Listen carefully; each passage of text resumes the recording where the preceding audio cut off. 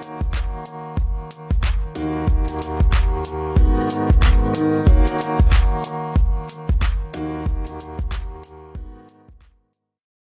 to the Evocative Exchange, where we meet with go-getters who have that X factor, a way of meeting today's challenges with bold and evocative solutions. We'll share what keeps these experts thinking, thriving, and feeling inspired in design, entrepreneurial life, healthcare marketing, and beyond. Today, on the Evocative Exchange, we welcome Maggie Key. Maggie is an avid home cook, and nearly 10 years ago, she started her journey to what she used to call veganism. Vaguely vegan? Over the last decade, Maggie's reasons for eating mostly plant-based have evolved. It began with a personal health and well-being, but as the impact of big ag farming and meat production has become unsettlingly clear, she realized that this way of living and eating was imperative for the planet. And that's when planetarianism was born, a diet that's good for you and good for the planet. Maggie, welcome to the Evocative Exchange. Oh, thank you so much for having me, Donna. I think we had a little chuckle over that veganism, and it is so catchy, and it pretty much describes, I think, what a lot of people feel, when they think about ways of eating. And one of the things that attracted me to your messaging of the Planetarian Life was the acknowledgement that people's dietary preferences are not necessarily static. They're fluid. They're open to suggestion. Trying to define the way we eat in a single word, like vegan or vegetarian, I think it clouds the larger opportunity to engage people in moving forward food choices that, like you say, are good for you and good for the planet. So I'd love to know how you evolved to this point of view of sustainable eating, and also about your mission to empower others to take small yet steady steps to make the world better through the Planetarian Life. Yeah. I started 10, as you said, 10 years ago, maybe even more now, just with Meatless Mondays.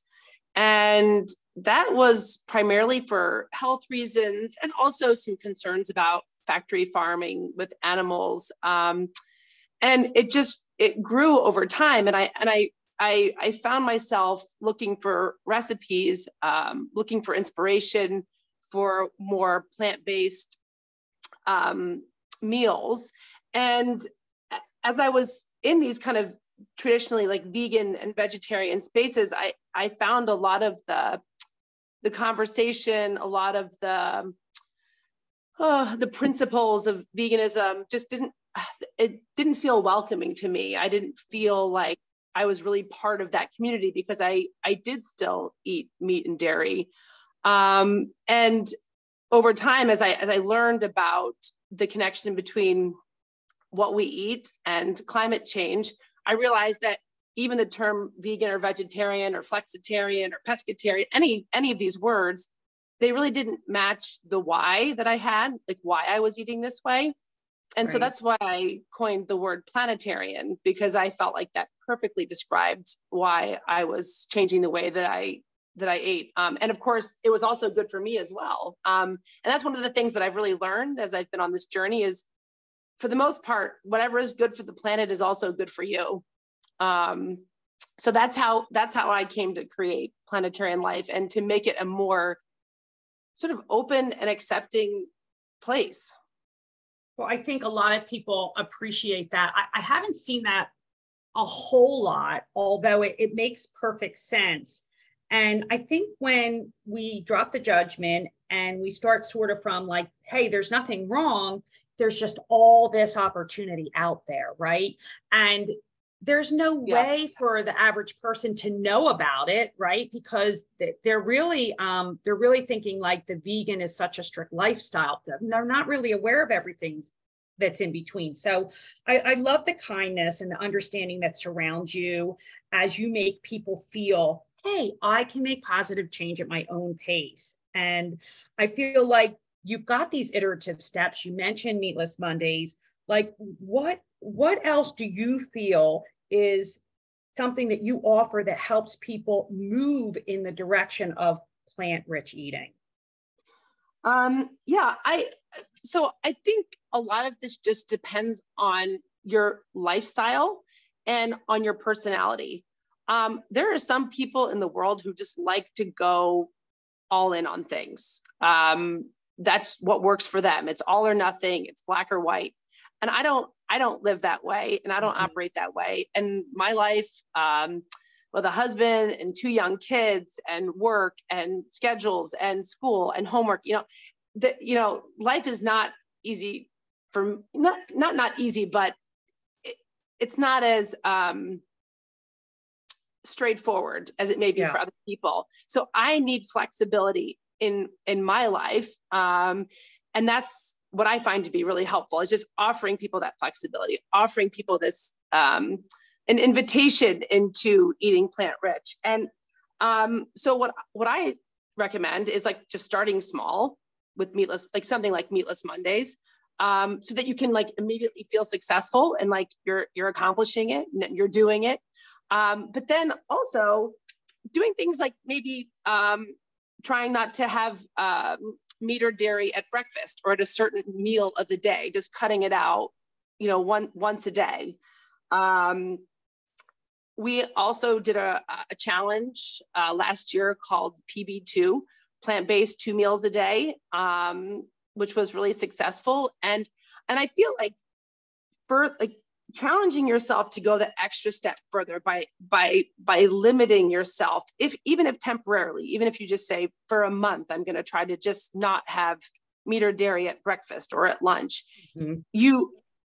You know that it's not forever, so you don't feel like you're being deprived or like sacrificing. It's for a period of time, but when you kind of challenge yourself to take that next step, that's when I feel like the aha moments start coming. Mm-hmm. and the big, I found this new product that I absolutely love, or this is a great recipe. I love this more than the thing that I was eating before for breakfast that had dairy, or this is where I think it actually gets kind of exciting for people, right? Is just taking these small steps, feeling successful. Like, don't do anything that's going to be obviously if you want to go vegan for a month just to test it out. I've done it before, and I find it to be just very rich with inspiration, and I come through it totally different in the end. But I think, taking steps, manageable steps is really a great way to get started with the Planetarian Life. And I think you reach a wider audience. Zero to vegan's really intimidating, whereas you've got all these in-between options. And I love the idea of the quick hit. Even in the business world, when we're looking at a massive project, we always build in a couple of sort of easy wins at the beginning, because as you said, you're appealing to human nature. People want to feel successful. And so if I'm a year out from the destination, there's a lot of chance that I'm going to give up. So I love what you were saying in your suggestions. Isolating 1 meal of the day. Yep. Totally palatable for me, right? To think about, okay, so this is what I'm eating for lunch. Maybe it's a sandwich and the sandwich has meat on it. Well, I could easily go to a salad, and the salad maybe could have nuts or some other protein source. So right. It's already sounding doable. And even stepping back from that, where I should have started with, if you're not quite comfortable even with Meatless Mondays or, taking on 1 meal a day, start by just reducing the meat and dairy that you consume. Just start with that. There are certain recipes. For example, at Christmas, we made a chicken tikka masala, and we used chicken in it because it was a holiday and we felt like this was a good moment to enjoy meat. But instead of using 2 pounds of meat, we used 1 pound of meat and then supplemented with chickpeas. And it was absolutely delicious. But just to that point, that it doesn't have to be even all or nothing from the start. You can even start having an impact and changing the way that you're eating by simply reducing the amount of meat you're consuming. I love strategy. And I think it really does speak to people if you have an equal portion of strategy and inspiration, and then some tools, right? Mm-hmm. It's totally doable. And I think it's funny, like, that you said, okay, so I have some small children and I'm married and I moved. And so maybe my life is not as flexible as the next guy. Well, I'm here to tell you and our listeners, it doesn't matter what stage of life you're in. It always seems like it would be easier, right? If the kids were grown and out of the house. And that's the situation that I'm in. And in fact, it's not any different, because the same sort of time-honored habits are just as hard to change as they would have been if the kids were here. And so I feel like we can do this when we're a house full of people, and we can do this when we're a single human. It's just really about being engaged. And your ideas are so engaging and facilitative, and having that strategy to change, especially food habits, as I said, are so ingrained, and they're also tied to emotional eating. So there's an emotional sort of psychological thing that, we have to get over, right? Yeah, absolutely. Food is very emotional and tied to history and culture and religion. I mean, there are many people who need to or feel compelled to consume meat and dairy because of health reasons or religious reasons or cultural reasons. There are also people who can't make this shift completely or give it their time and attention because they don't have the time, or they don't have the energy or the resources to make this shift right now. But that's why I feel like it's always, if there's no judgment, you're much more likely to just open a conversation with somebody or have their mind be at a place where it could be swayed a bit or intrigued. Absolutely. And I love you have this concept called the capsule kitchen. And that's like really making it doable for all types of eaters. Can you talk a little bit about that? Absolutely. The capsule kitchen, I knew that if we were going to try to help people to shift towards eating plant-rich, that we would have to offer them a way to do that. Because if you're used to starting your dinner prep with like a pound of ground beef or a pound of chicken breast, like when you remove that from the equation, it can be a real challenge to figure out, like, well, what am I gonna eat? Right. And the same problems, whether you're eating meat and dairy or whether you're eating plant-based, the problem of like what's for dinner is always going to be there. Like that's just a time honored tradition in the kitchen. For sure. And my mom, Pam Anderson, who's a 9-time cookbook author, she wrote many years ago a best-selling New York Times best-selling cookbook called How to Cook Without a Book. And what she was trying to do there was to make it so that to give people what she called at that time formulas for different meals or recipes that you could plug in what you had or what was in season or what you needed to use up, as opposed to saying like, here's a recipe for a stir fry that calls for chicken and broccoli and peppers.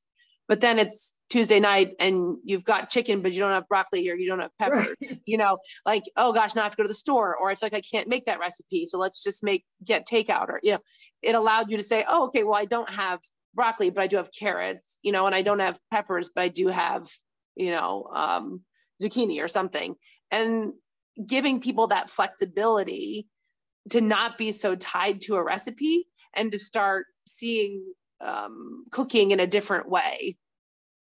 So the capsule kitchen has 5 different sort of main elements, which if you go to the website, planetarianlife.com, and click on capsule kitchen, you can read about all the different elements. But each of these elements, for example, we have one called formulas, which gives you sort of like a root formula or recipe where you can just plug in for example, a stir fry, or for bean burgers you can use any kind of bean, it doesn't have to just be like a recipe for a black bean burger, for like a ramen soup, that again, just to use what you have, use what's in season. Then we also have a category called, for example, bases, where you make a large quantity of something and then you use a portion of it, for example, like a vat of tomato sauce. You make a big thing of tomato sauce when you have a minute, And then you save 2 quarts of the sauce in the fridge, the freezer. I usually use one immediately, put one in the fridge, put one in the freezer, rainy day.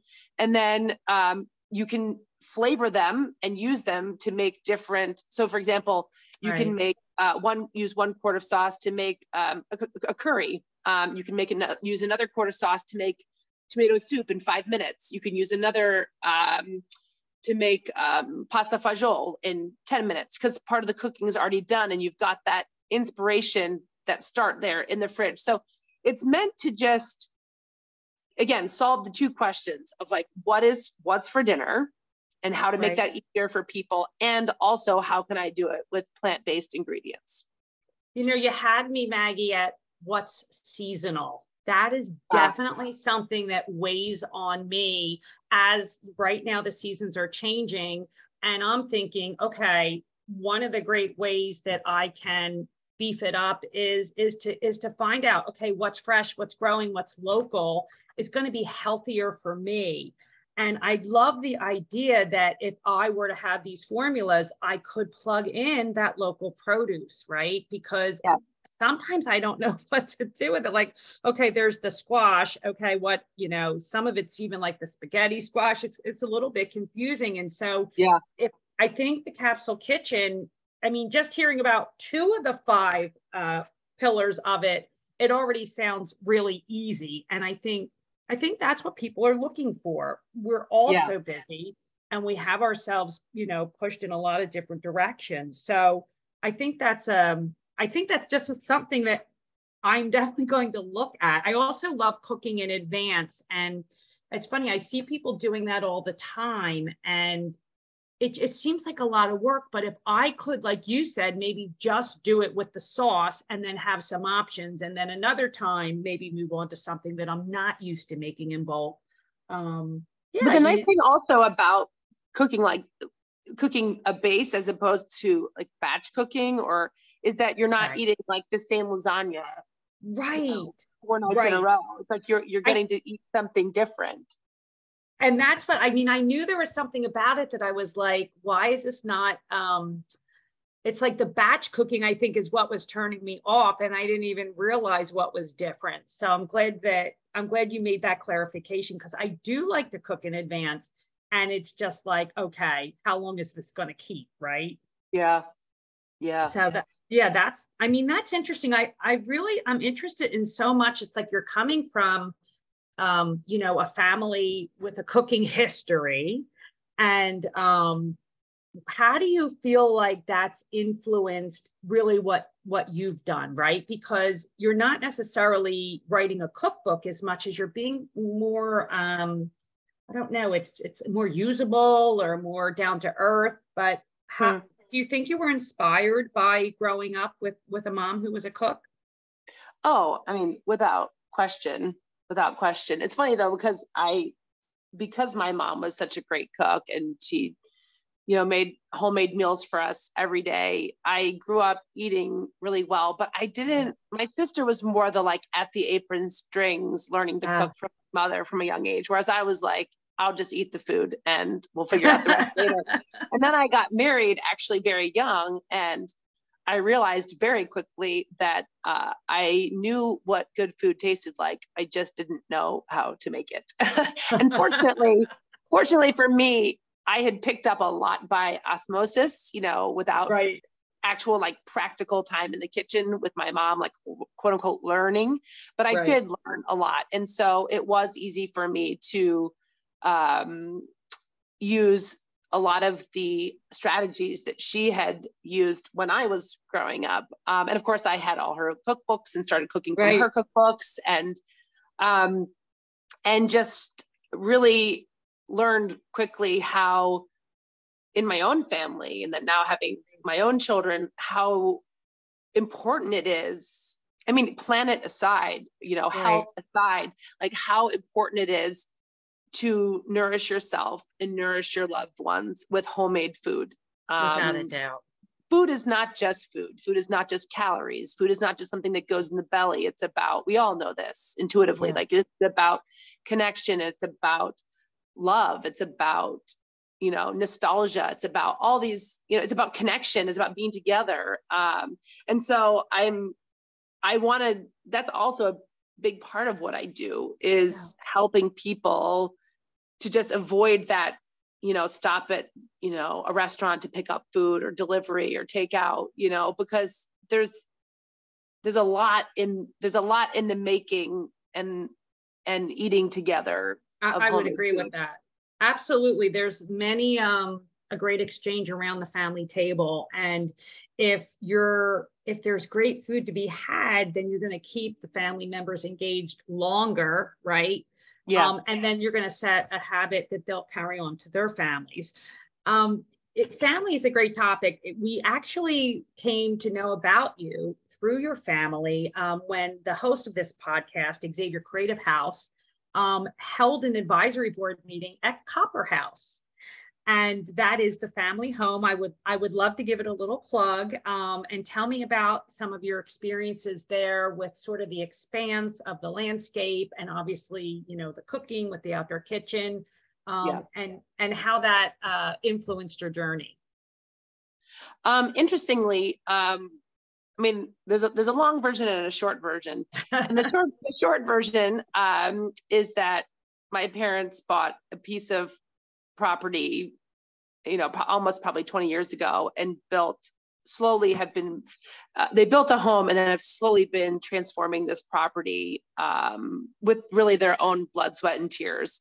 And it's a beautiful place where they live, but they also host gatherings and corporate retreats, events, parties. And we were actually, my husband, myself, my two kids actually moved. We lived in New York City at the time during when the pandemic hit. Right. And we pretty quickly realized that we were not going to be able to, we would be happier if we were not living in an apartment in New York City during, at that right. very unknowing time. So we moved in with my parents, and it was actually during the 14 months that we lived with them that speaks to the goodness of my parents and how much we love and adore them. But it was actually at that time that I created Planetarian Life, definitely with the help of my mother. And so we developed the capsule kitchen and a lot of these recipes. We were cooking them and eating them together. And there's plenty to say about that whole experience. But what I love so much is that now when mom hosts events, obviously she's very mindful of the group that's coming, whatever dietary restrictions or whatever hopes or expectations that they have for the food, which she can and often does cook for folks, including, as you say, in the outdoor kitchen where they have a beautiful wood-fired pizza oven. But if people are open, she cooks a lot of recipes from Planetarian Life and the capsule kitchen. And it's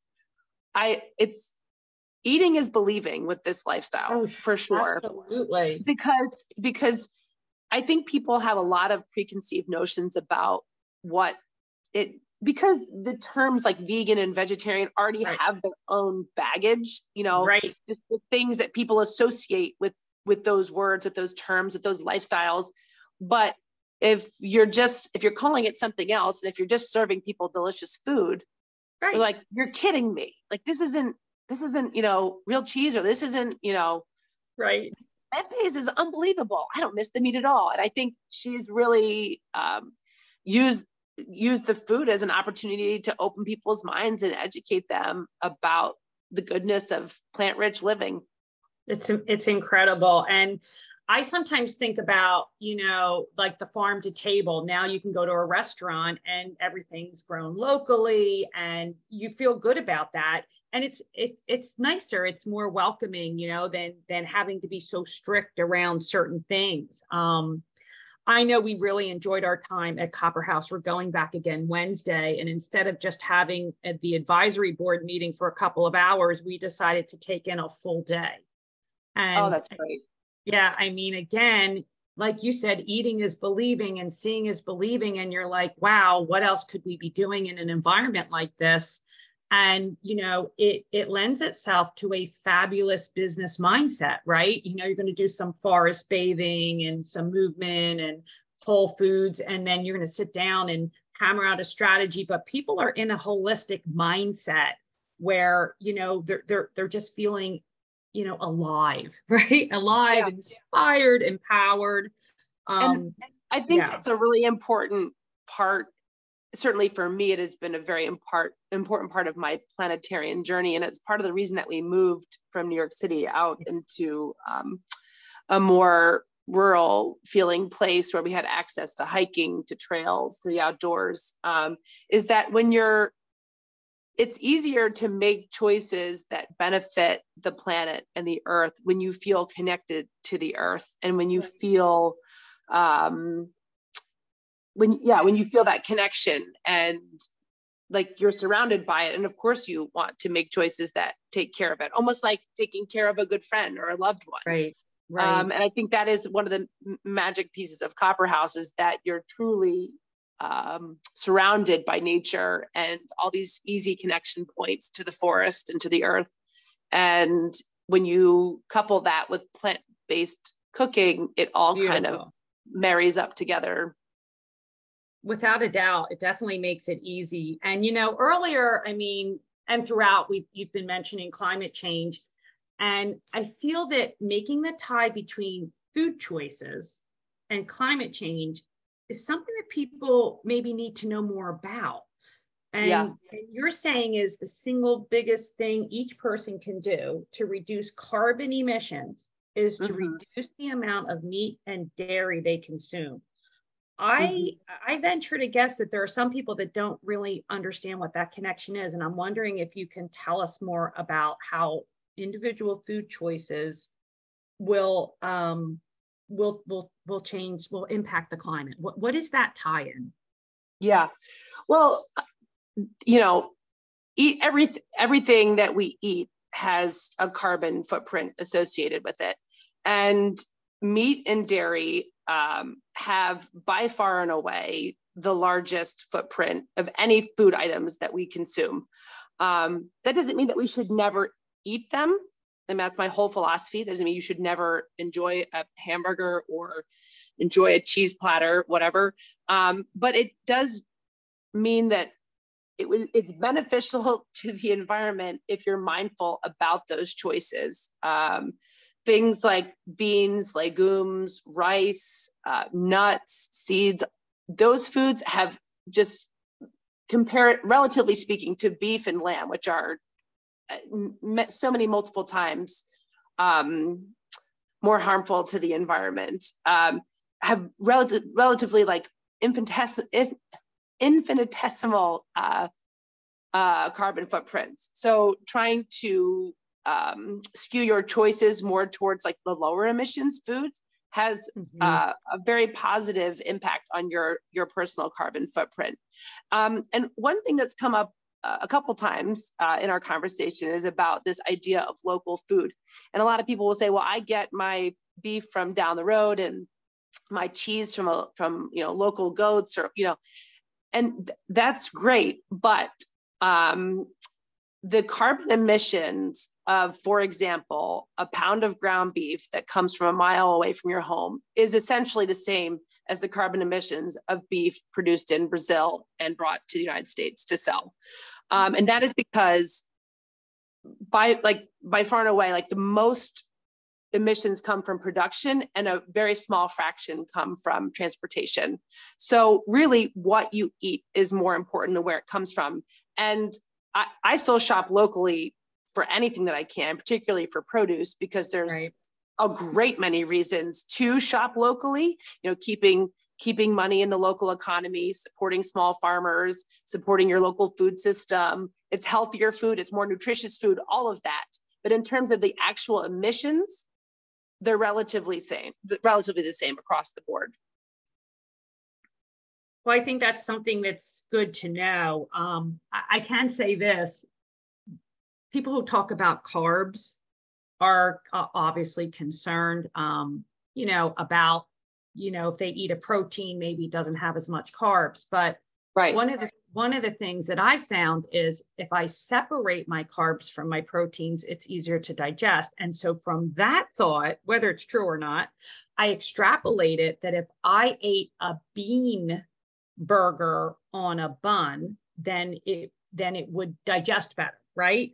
So then I figured out that as long as I have onions, pickles, tomatoes, lettuce, I really actually do not notice a difference. I do not miss the meat. So then I'm only now eating bean burgers, and not because anyone told me to. It just started out as, some vision that I had in my head of not wanting to eat the beef with the carb, right? So I guess, yeah, I know, right?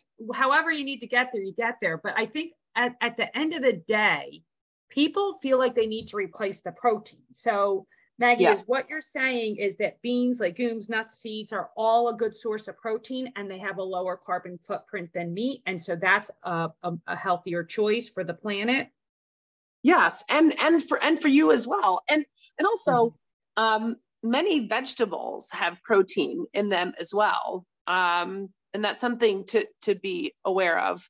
Yeah, you were talking about people and protein. And I think there's been just like an explosive obsession with getting protein and like eating protein. And I'm not going to get the exact statistic right.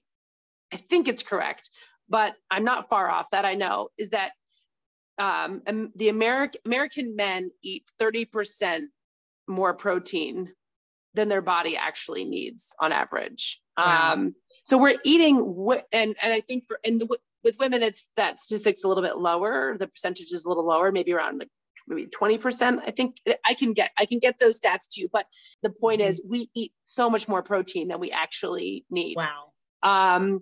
And so we need less protein than we think, or than we're consuming. And there's protein readily available in all kinds of plant-based sources. Yeah, I think people need to know more about that. Just like off the top of my head, I don't know that I would be able to say, okay, if here's 12 vegetables, which ones have the highest protein? Are there some favorites that you have? I mean, honestly, I eat vegetables all day long. And I don't also know like the exact amount of protein in vegetables, but obviously the darker green ones have protein, like your kales, your broccolis, I'm just trying to think what. I think even the red ones, like the darker reds, like when I look at lettuces, I always go for the mix, the spring mix that has the red leafy lettuce. And I always think, oh, this is going to be better for me. Yeah. I should make some graphics about sources of protein. But honestly, I just know that most vegetables have some protein. And if you're eating and of course I eat a lot of, I eat tofu, I eat beans, I eat grains, nuts, etc. These things that I know have tons of protein. So I actually don't really focus or fixate too much on like the quote unquote protein that I get from vegetables. But yeah, I think if more people knew how much protein there was available in plant-based foods, and actually like how much you didn't need to eat that much protein, like people may be more open to changing the way that they eat. It's possible that is one of the major barriers. And I even to hear that statistic, as a woman, if I'm consuming way more protein than I need, and then I'm worried that I'm not getting enough protein, so that I don't want to go like with all plant-based, like that again, like people have to talk about things, and we have to dispel some of these myths, right?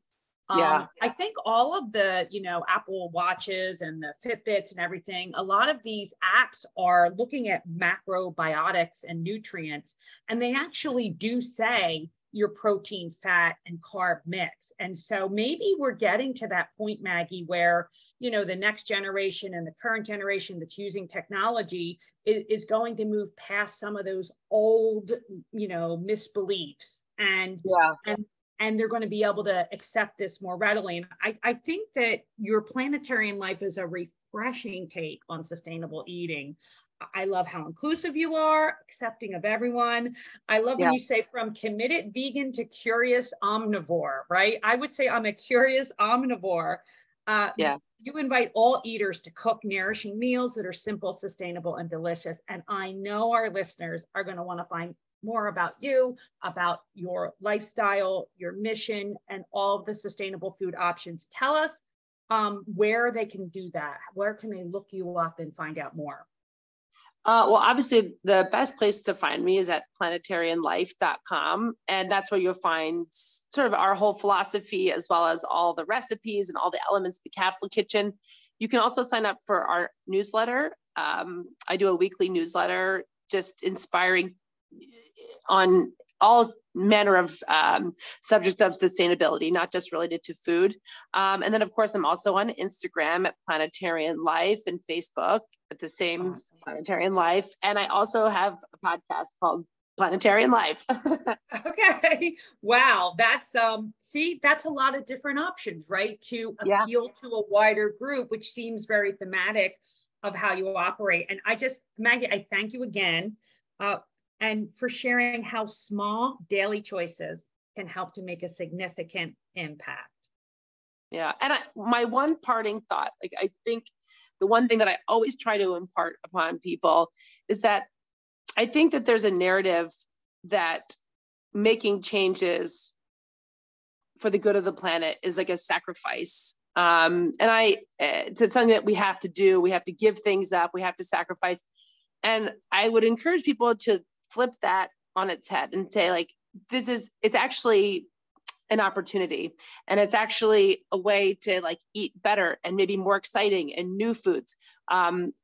It's not giving things up, it's taking things up. And so just try to take up something new. And I think you may be kind of amazed at how it changes your life. Wow. Well, I'm so inspired, and I know that our listeners will be too. Thank you. You are welcome. This has been the Evocative Exchange that explores people and businesses that have that X factor that keeps you inspired and focused on what's possible.